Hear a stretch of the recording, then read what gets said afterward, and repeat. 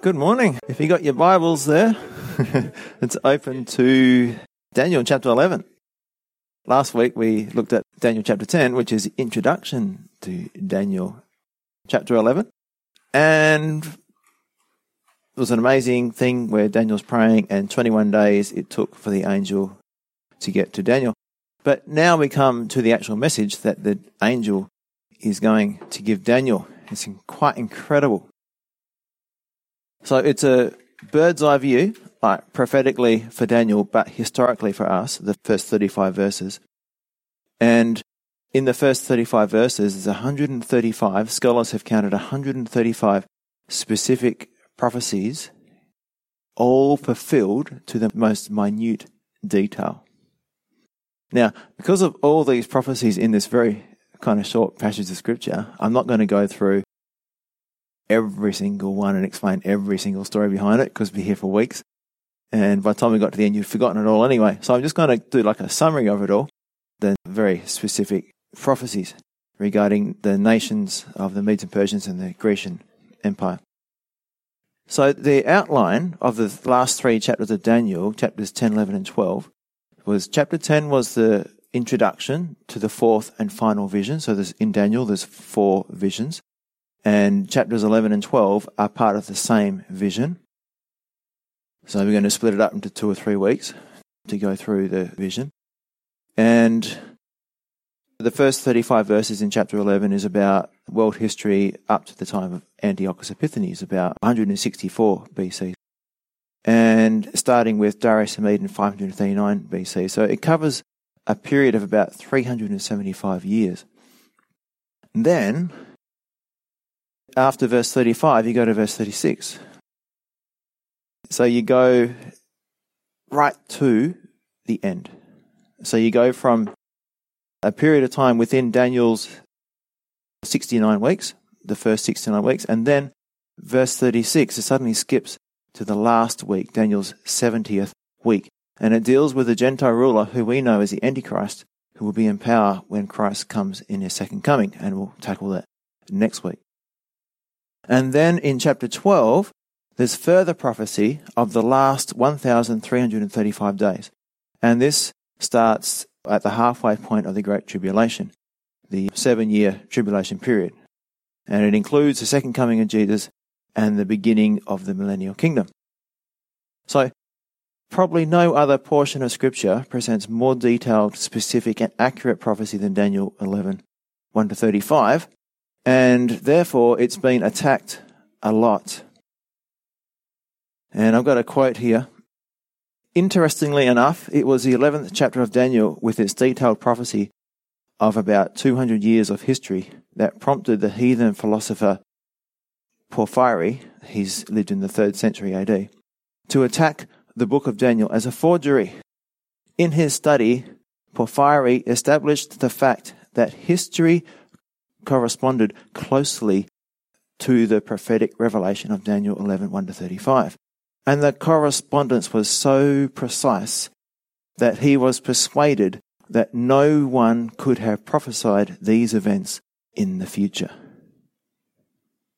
Pretty amazing, eh? So the enemies of the gospel look at this and they examine all the facts in detail and they say everything's perfect. So, what did he do? He solved the problem by taking the position that the book of Daniel was written after the events occurred in the 2nd century BC. So, because he's not a believer, he could not believe that God could have revealed this to someone. And so the only comeback he had was, it has to be a forgery. It had to be someone recording history after it had happened. But it's not. We know that it's not. We've been through some of those evidences before. But even without Daniel 11, the whole Bible is full of detailed and specific prophecies. I mean, consider the first coming of Jesus, 332 prophecies regarding the first coming of Jesus, and all fulfilled perfectly. And other examples, you got the conquest of Babylon by the Medes and Persians as a result of the drying up of the Euphrates River. We've covered that fairly recently too. That's covered in Jeremiah 50 and 51, and the list goes on and on. So this just goes to prove 2 things. 2 Timothy 3:16, All Scripture is given by inspiration of God and is profitable for doctrine, for reproof, for correction, for instruction in righteousness, that the man of God may be complete, thoroughly equipped for every good work, because it's God-breathed. It's given by inspiration of God. And prophecy proves that it had to come from outside of time. Even the enemies of the gospel will admit that no man could have written that down on his own, using his own wisdom. And the other thing it proves is Isaiah 46 verse 10. It says, declaring the end from the beginning, and from ancient times the things that are not yet done, saying, my counsel shall stand, and I will do all my pleasure. That's the New King James Version. And the NLT, New Living Translation, says, only I can tell you the future before it even happens. Everything I plan will come to pass, for I do whatever I wish. So God is in control. And this prophecy should give us a lot of confidence in what the Bible says. So prophecy is a powerful evidence that the Bible has its origins beyond time and space. Its ultimate author is God. Now, what are the other evidences for God? Just as a bit of background, the maps. So you got MAPS. M for manuscripts, the manuscript evidence, which shows that the writings of the Bible have not been changed in any significant way since they were first written. Archaeology, it shows the historical evidence that supports the truth and accuracy of what's in the Bible and the history of the Bible, the people, places, and events. We then have prophecy, P for prophecy, God writing history, and history is his story, remember that, in advance. And then science, and observational science never contradicts the Bible. And so we have, biology, geology, dinosaurs, astronomy, young earth, all those things. So let's pray, and then we'll jump into this amazing piece of Scripture. Father, thank you that you are such an awesome God. Thank you that you have chosen to reveal these things, to demonstrate your omnipotence and you being everywhere at once. And we just thank you, Lord, we're just humbled before you because we know nothing compared to you. Help us to understand that and help us to learn from you today. In Jesus' name, amen. So I'm just going to read up to verse 35. And it's going to be basically a summary of the history of the Mede and Persian Empire and the Grecian Empire up to Antiochus Epiphanes. So, also in the first year of Darius the Mede, even I, stood up to confirm and strengthen him. And that's the end of chapter 10. So, this section here starts in verse 2. And now I will tell you the truth. Now here's the vision. Here's the answer. Behold, 3 more kings will arise in Persia, and the 4th shall be far richer than them all. By his strength, through his riches, he shall stir up all against the realm of Greece. Then a mighty king shall arise, who shall rule with great dominion. That's Alexander the Great. And do according to his will. And when he has arisen, his kingdom shall be broken up and divided toward the 4 winds of heaven, but not among his posterity, nor according to his dominion with which he ruled. For his kingdom shall be uprooted, even for others beside these. Now, just a brief word of explanation. When you hear the south and the north, the kings of the north are located in Syria. The Grecian Empire was broken into 4 empires, if you want it, or kingdoms. The one part went south to Egypt, that's the southern kingdom, and the other one of the others was north of that, in around Syria, and guess who's in the middle? Israel. Okay, so Syria is north of Israel, Egypt is south of Israel, and these kings were fighting each other, and so Israel was the meat in the sandwich. They were getting trampled. So just keep that in mind as we go through.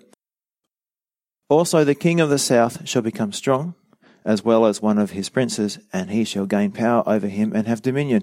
His dominion shall be a great dominion, and at the end of some years they shall join forces, for the daughter of the king of the south shall go to the king of the north to make an agreement, but she shall not retain the power of her authority, and neither he nor his authority shall stand, but she shall be given up with those who brought her, and with him who begot her, and with him who strengthened her in those times.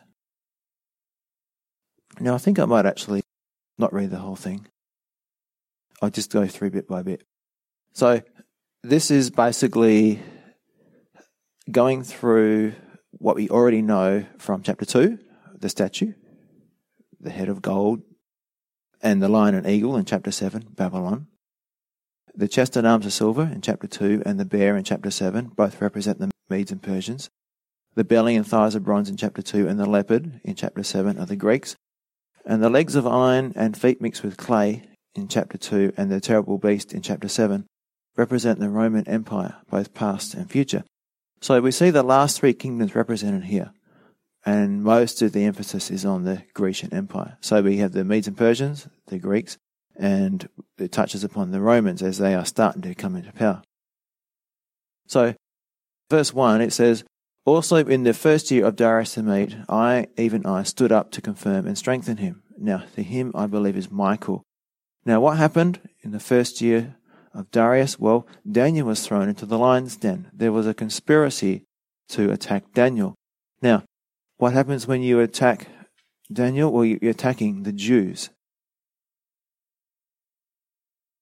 Things weren't going well for the Jewish people.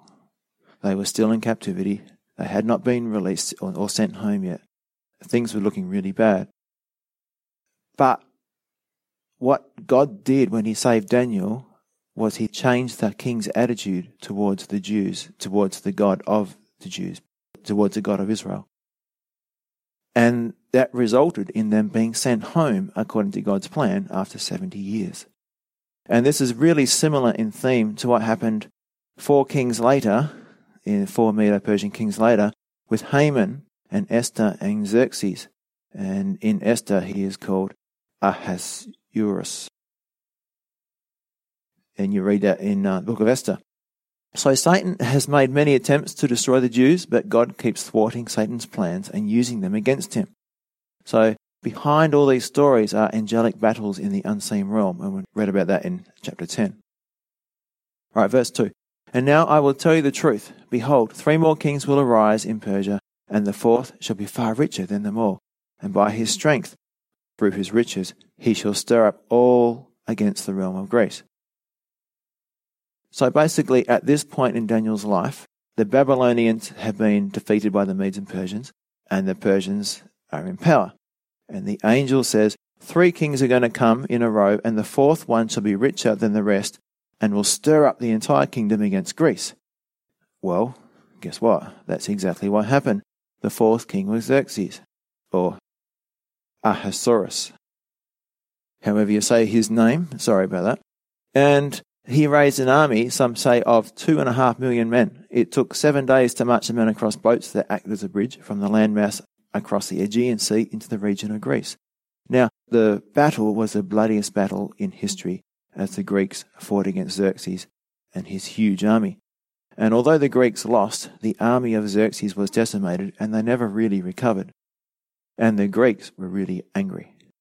And for the next 150 years, they wanted revenge.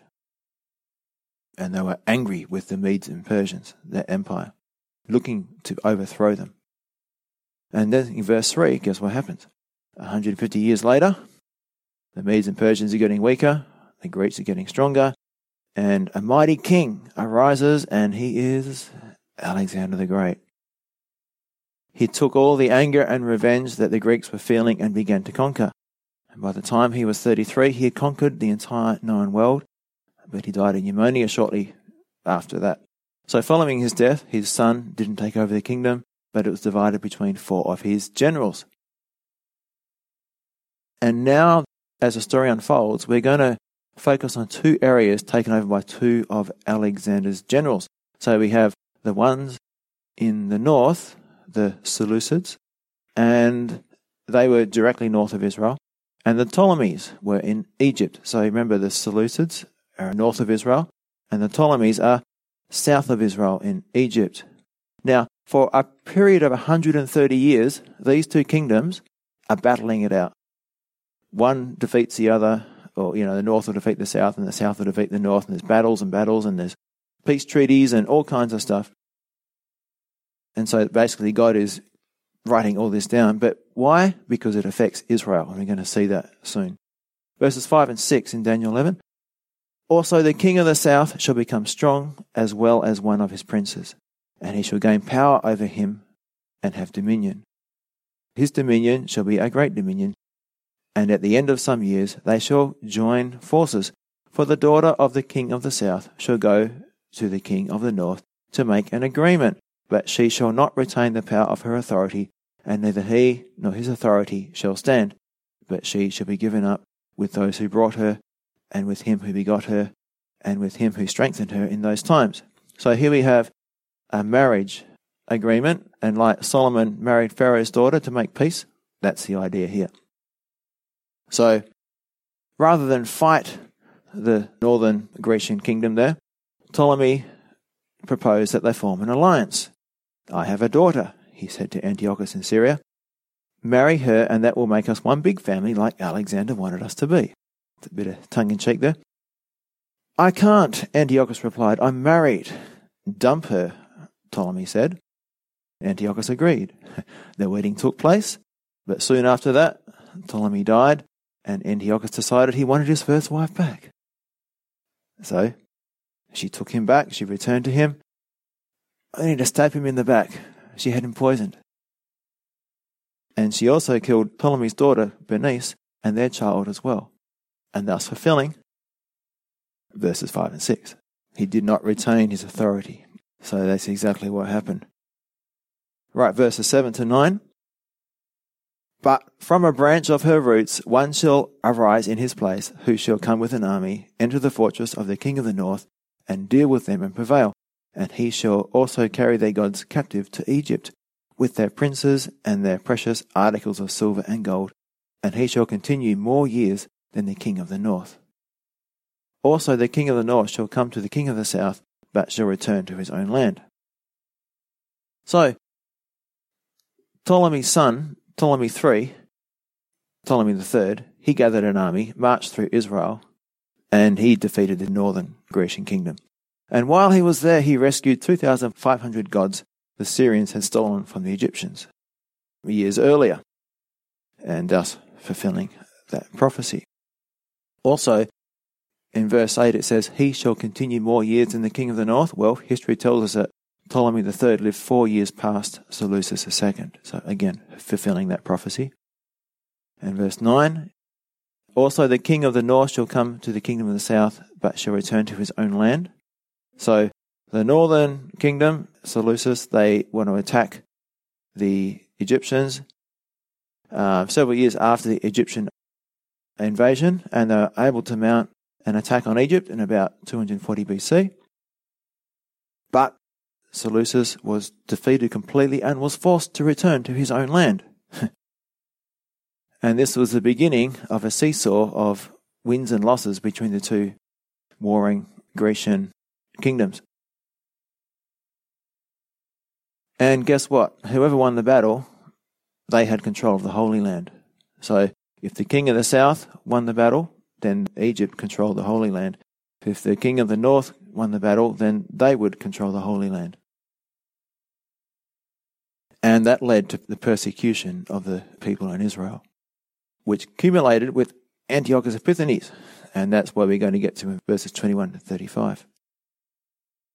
However, his sons shall stir up strife and assemble a multitude of great forces. So this is verse 10 now in Daniel 11. And assemble a multitude of great forces, and one shall certainly come and overwhelm and pass through, and then he shall return to his fortress and stir up strife. So in response to the Egyptian invasion, Antiochus III, son of Seleucus II, launched a counterattack against Egypt, and in the process claimed Israel as part of his empire. And so imagine living in Israel at this time. It would have been like living or being caught between two fighting dogs, just hating each other and devouring one another and living in the middle of that. Not much fun at all. Verses 11 to 14, and the king of the south shall be moved with rage and go out and fight with him, with the king of the north, who shall muster a great multitude. But the multitude shall be given into the hand of his enemy. When he has taken away the multitude, his heart will be lifted up, and he will cast down tens of thousands, but he will not prevail. So the king of the south shall be moved with rage. And the angel told Daniel that the king of the south would attack and meet a great multitude of soldiers from the king of the north. The king of the north would lose in the battle, and he would be defeated. Now, did this happen? Yes. It's called the Battle of Raphia. And that's right on the border of Israel and Egypt. And you've probably heard about that border crossing. It's in the same kind of area, I think. And because of their loss, he was forced to give back dominion over the Holy Land, the glorious land, to Ptolemy IV. So again, it's a seesaw thing. Verse 13, For the king of the north will return and muster a multitude greater than the former, and certainly shall come at the end of some years with a great army and much equipment. Now in those times many shall rise up against the king of the south. Also violent men of your people shall exalt themselves in fulfillment of the vision, but they shall fall. So, back and forth the battle goes, and now it's centered in Israel. And Antiochus comes on the scene, determined to solve the problem once and for all. So he persuaded the Greeks to join him in invading Egypt once again, and also some of the people in Israel, who were sick of being ruled by the king of the south. Verse 15, So the king of the north shall come and build a siege mound, and take a fortified city, and the forces of the south shall not withstand him. Even his choice troops shall have no strength to resist, but he who comes against him shall do according to his own will, and no one shall stand against him. He shall stand in the glorious land, that's Israel, with destruction in his power. So, the king of the north is going to get this massive army together, and would come back, and they would defeat the king of the south, but this time it's different. It's going to be an extended siege. And guess what? They're going to retake control of the glorious land, the land of Israel. Verse 17, He shall also set his face to enter with the strength of his whole kingdom, and upright ones with him. Thus he shall do. And he shall give him the daughter of women to destroy it, but she shall not stand with him or before him. So here's another power play. So the king of the north, as tensions begin to ease, and it's a few years after the battle, Antiochus says to the house of Ptolemy, I've got a beautiful daughter, you've got a young son, and they're only about 7 years old. I'll send my daughter down to you in Egypt. She'll hang out there, she'll wait for your son to grow up, and then they can be married. Now what he was really after was to place his daughter inside the palace of the Ptolemies to act as a spy and to basically gain control. He wanted to gain control. If he's got his woman in there, his daughter, then, he can know what's going on and he can have influence. Now, this woman's name was Cleopatra. It's not the Cleopatra who would come 100 years later, the more famous Cleopatra. But the problem was that Cleopatra actually fell in love with the son of Ptolemy and refused to spy or go along with her father. She sided with her southern husband and not her northern father. And again, thus fulfilling what it says, but she shall not stand with him or before him. So far, are you kind of going, wow, all these details, all these intrigues, all these things written in advance and yet fulfilled perfectly. So, verse 18, After this he shall turn his face to the coastlands, and he shall take many. But a ruler shall bring the reproach against them to an end. With the reproach removed, he shall turn back on him. Now, what this means is Antiochus, the northern ruler, turned his face towards the Greek islands, determined to conquer them. But at the time, guess who's in Greece? It's the Roman Empire. So he goes there and he gets defeated by the Roman Empire. And so he can't keep on increasing his kingdom. So then this northern king, in 19, then he shall turn his face toward the fortress of his own land, but he shall stumble and fall and not be found. So what happened in verse 19 there, this northern king, he comes back and he needs money because he just lost his battle and now he's under tribute to the Romans. And he goes to his own land and he wants to raid one of his own temples to get money to pay the Romans, and the people don't like it and they kill him. Fulfilling, he shall stumble and fall and not be found. Verse 20, There shall arise in his place one who imposed taxes on the glorious kingdom, but within a few days he shall be destroyed, but not in anger or battle. So what happened there?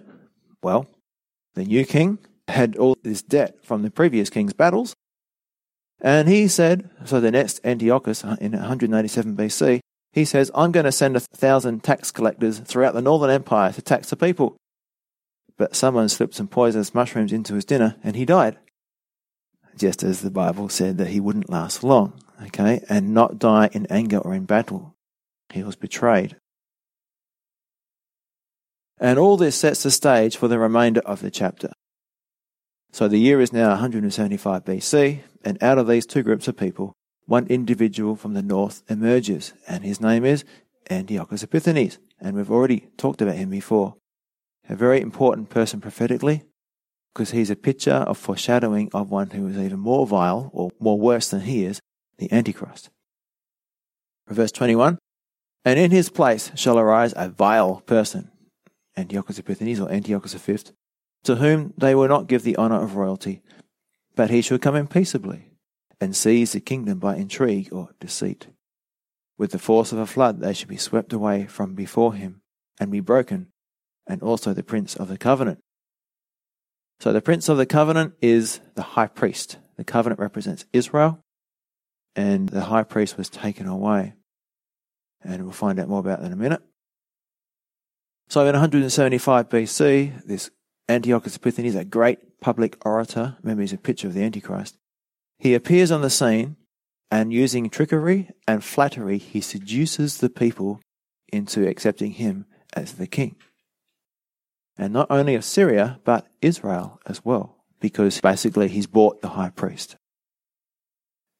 He overthrew the legitimate high priest and put his own false priesthood in place. He actually had a war to do that. And we talked about him back in Daniel chapter 8, where he's referred to as the little horn coming out of the Mede and Persian Empire. So it's Daniel 8, 9-14 and 23-25.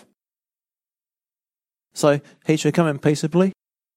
Apart from the murder of his older brother, Antiochus didn't use terror to gain power. He used flattery, smooth promises, and intrigue. In other words, deception. Now, the big picture, if you're talking about nations, why is the Holy Spirit giving us all this information about this guy? Well, he's not actually really important, because at this time, Rome is becoming really strong, and just in a few years' time, Rome is going to take over that area. So he's not actually a really important king. He was on the throne from 175 to 164 BC, and the only reason he wasn't properly defeated by Rome is because he died just before. But he has a huge impact on Israel, so we're going to find out what he did in verse 23 and onwards. So verse 23, and after the league is made with him, he shall act deceitfully, for he shall come up and become strong with a small number of people. He shall enter peaceably even to the richest places of the province. And he shall do what his fathers have not done, nor his forefathers. He shall disperse among them the plunder, spoil, and riches. And he shall devise his plans against the strongholds, but only for a time. So he took over Edom, Moab, all of Palestine, and into Syria. And he took over the fattest or richest real estate. He took the plunder and he shared it with his people. He didn't hoard it to himself like most kings did, but he shared it with them and got them on his side. That's how he did it. Verse 25 and 26, he shall stir up his power and his courage against the king of the south with a great army, and the king of the south shall be stirred up to battle with a very great and mighty army, but he shall not stand. For they shall devise plans against him. Yes, those who eat the portion of his delicacies shall destroy him, and his army shall be swept away, and many shall fall down slain. So, when he waged war with the Egyptians, the southern kingdom, Antiochus renewed the old rivalry, but did it with treachery by tricking some of the servants of Ptolemy to turn against their king. So the king of the south was betrayed by his own people. And that's what it says in verse 26. Yet those who eat the portion of his delicacies shall destroy him, and his army shall be swept away. Exactly what happened. Verse 27, both of these kings' hearts shall be bent on evil, and they shall speak lies at the same table. So after this defeat, they come to the negotiating table, and they're trying to figure something out. But the Bible tells us that they're both lying to each other. It sounds like modern day negotiations. The so-called reduction in violence negotiation technique they're using now in Afghanistan and with Gaza and that. So while returning to his own land with great riches, his heart will be moved against the most holy covenant, so he shall do damage and return to his own land. So they come to the table, the negotiating table, and they're lying to each other, and history tells us that neither side kept their agreements. And on the way back, Antiochus, returning from Egypt, starts to reveal his hatred against the people of Israel and his covetousness in relation to the wealth of the temple. Remember, the temple had a lot of gold in it, and he's going to later rob the temple. Verse 29, at the appointed time he shall return and go toward the south, but it shall not be like the former or the latter, for ships from Cyprus, these are the Roman ships, shall come against him, therefore he shall be grieved, and return in rage against the holy covenant, and do damage. So he shall return, show regard for those who forsake the holy covenant. So years passed, and Antiochus decided to make another military venture into Egypt, the southern Grecian kingdom, about 168 BC. But the ships, the Roman ships, were there, and they stopped Antiochus from advancing. He was met near Alexander by a Roman consul, Gaius Popillius Laenus, who demanded that he leave Egypt or be attacked by Rome. The story goes that the Roman consul drew a circle around Antiochus and told him that his decision had been reached before he stepped out of the circle. So rather than risk a war with Rome, Antiochus, although greatly displeased, he withdrew from Egypt immediately and conceded Egypt to Roman power. So the Roman Empire is increasing. He goes, well, I can't touch that now. That belongs to the Romans. But he's really angry. He's really, really angry. He's fuming. So verse 31, and the forces shall be mustered by him, this Antiochus. And on the way back to his northern land, he goes through Jerusalem. And they shall defile the sanctuary fortress. Then they shall take away the daily sacrifices and place there the abomination of desolation. So he's really angry, and in his frustration and anger, Antiochus headed north, right into Jerusalem, where he vented his anger on the Jews. Now, the story goes, upon his arrival, 40,000 were killed. By the time his anger was fully vented, 100,000 had been slaughtered. And then came the abomination of desolation, when he went into the temple, killed a pig on the altar, smeared the blood on the walls of the temple, and demanded that the remainder be drunk by the Jewish priests. Then he erected either, I'm not sure, a statue of Zeus or himself, and demanded that it be worshipped. A sickening scene. He called himself Antiochus Epiphanes, or Antiochus the Shining One, like a title for deity. But the Jews, they called him Antiochus Epiphanes, which means Antiochus the Madman, because this guy was just like Caesar Nero and Hitler. He's one of the most insane rulers in history. Verse 32, those who do wickedly against the covenant he shall corrupt with flattery, but the people who know their God shall be strong and carry out great exploits. So at this point, 170 BC, the Jews were devastated by the Holocaust of Antiochus. Yet there was one family who decided to stand up to the madman. You know who that is? A man named Judah and his brothers, known as the Maccabees. They launched a guerrilla war against Antiochus that lasted until 165 BC, when they overthrew Antiochus and threw him and his army out of Jerusalem. And we studied this more in Daniel chapter 8. And we saw that the prophecy of 2,300 days was fulfilled until the worship would be restored. Verse 33, and those are the people who understand shall instruct many, yet for many days they shall fall by the sword and flame, by captivity and plundering. So for many days, this persecution of the Jews is going to go on and on and on. Now when they fall, they shall be aided with a little help, but many shall join them by intrigue. And some of those of understanding shall fall, to refine them, to purify them, and to make them white, until the time of the end, because it is still for the appointed time. So now it takes us to the time of the end, And that's where 36 comes in. It's time of the end. And we're not going to go there today. That's another message. So what I want to do is just finish off. So verses 2 through 34 chronicle 375 consecutive years of Jewish history. So verse 35 leapfrogs over centuries, well, millennia actually. Why? Because the first 34 verses are a part of Daniel's 69 weeks. The first part of the time allocated to Israel prophetically. And verse 36 onwards speaks of Daniel's 70th week, which is still future. So in between verses 34 and 36 is the church age. So when the church age is over, when the believers are raptured, Daniel's 70th week, the time of the tribulation, starts. And that's why Daniel jumps from Antiochus Epiphanes to the end times. So Antiochus Epiphanes was part of the first 69 weeks, and next week in verses 36 to 45 we go to the 70th week, where the one who is even more vile than him comes on the scene, and we know him as the Antichrist. So as an application for us to finish with, I want to go back to verse 32. It says, "Those who do wickedly against the covenant, he shall corrupt with flattery, but the people who know their God shall be strong." So this is talking about the Israelites, the Jews, the people of Israel. So when Antiochus Epiphanes turned on Jerusalem, the Jewish people were divided. Some forsook their covenant with God and embraced the Greek culture, but those who knew their God made a stand for righteousness in the face of incredible persecution. I've got a quote from John F. Valvoord.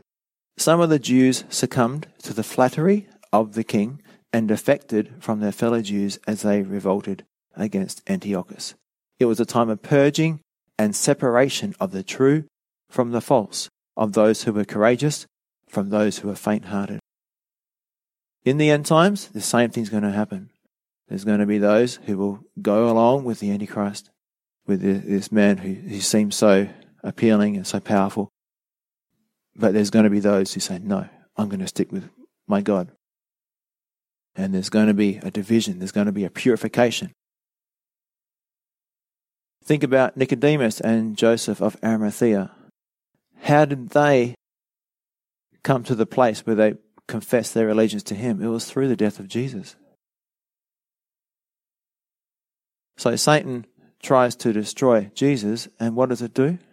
The persecution actually causes them to confess their allegiance to Jesus, to put their trust in him, to stand for him.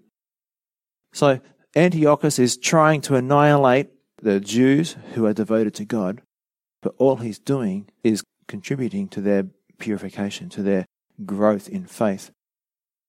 Now this is why I think persecution is needed in the church. False converts, the lukewarmers, the backsliders will all have to make a choice. Suffer with the faithful or run with the wicked. Comfort leads to complacency. We need to be careful we don't get too comfortable. And a final exhortation from John Corson. No matter how big the enemy might be, how dark the day might seem, how large the battle might loom, the people that truly know their God will be strong and do exploits because they realize that if God is for them, who can be against them? Romans 8:31. The gutsiest people in the world are believers who know their God, who don't back down or give up in the face of challenge, but who simply say, "I know the Lord is with me, and no matter how dark the day might be, I'm going to continue doing what he's called me to do, even if it costs me my life." And that's why we study the Word, so that we might know God and do great exploits for him. So Father, I just thank you, Lord, for this passage. Lord, it's in some ways irrelevant for us, what went on all those years ago. But you wrote down what was going to happen, and it all happened. Exactly how you said it would happen. And Lord, we just stand amazed. Well, not really amazed, because we know that you know the future. And it's like, well, if you're really God, if you really know everything, then you should know that. And so we are comforted knowing that you're in control, that you, our God, you really do know everything, that you really are in control. You know the future, you control the future. You plan the future. And we want to be ready to follow you no matter what happens, Lord. If times get tough, Lord, help us to be willing to make the sacrifice, even in the face of incredible persecution. And yes, some of us will die and will be refined. But Lord, some of us will continue to do great exploits for you, to do many things in your kingdom, to bring many people into your kingdom. So help us, Father, to be brave. Help us, Father, to put you first. And Lord, help us to be prepared by making you our first priority, by making you our first love. So when these hard times come, we're not going to fall over. Pray these things in Jesus' name. Amen.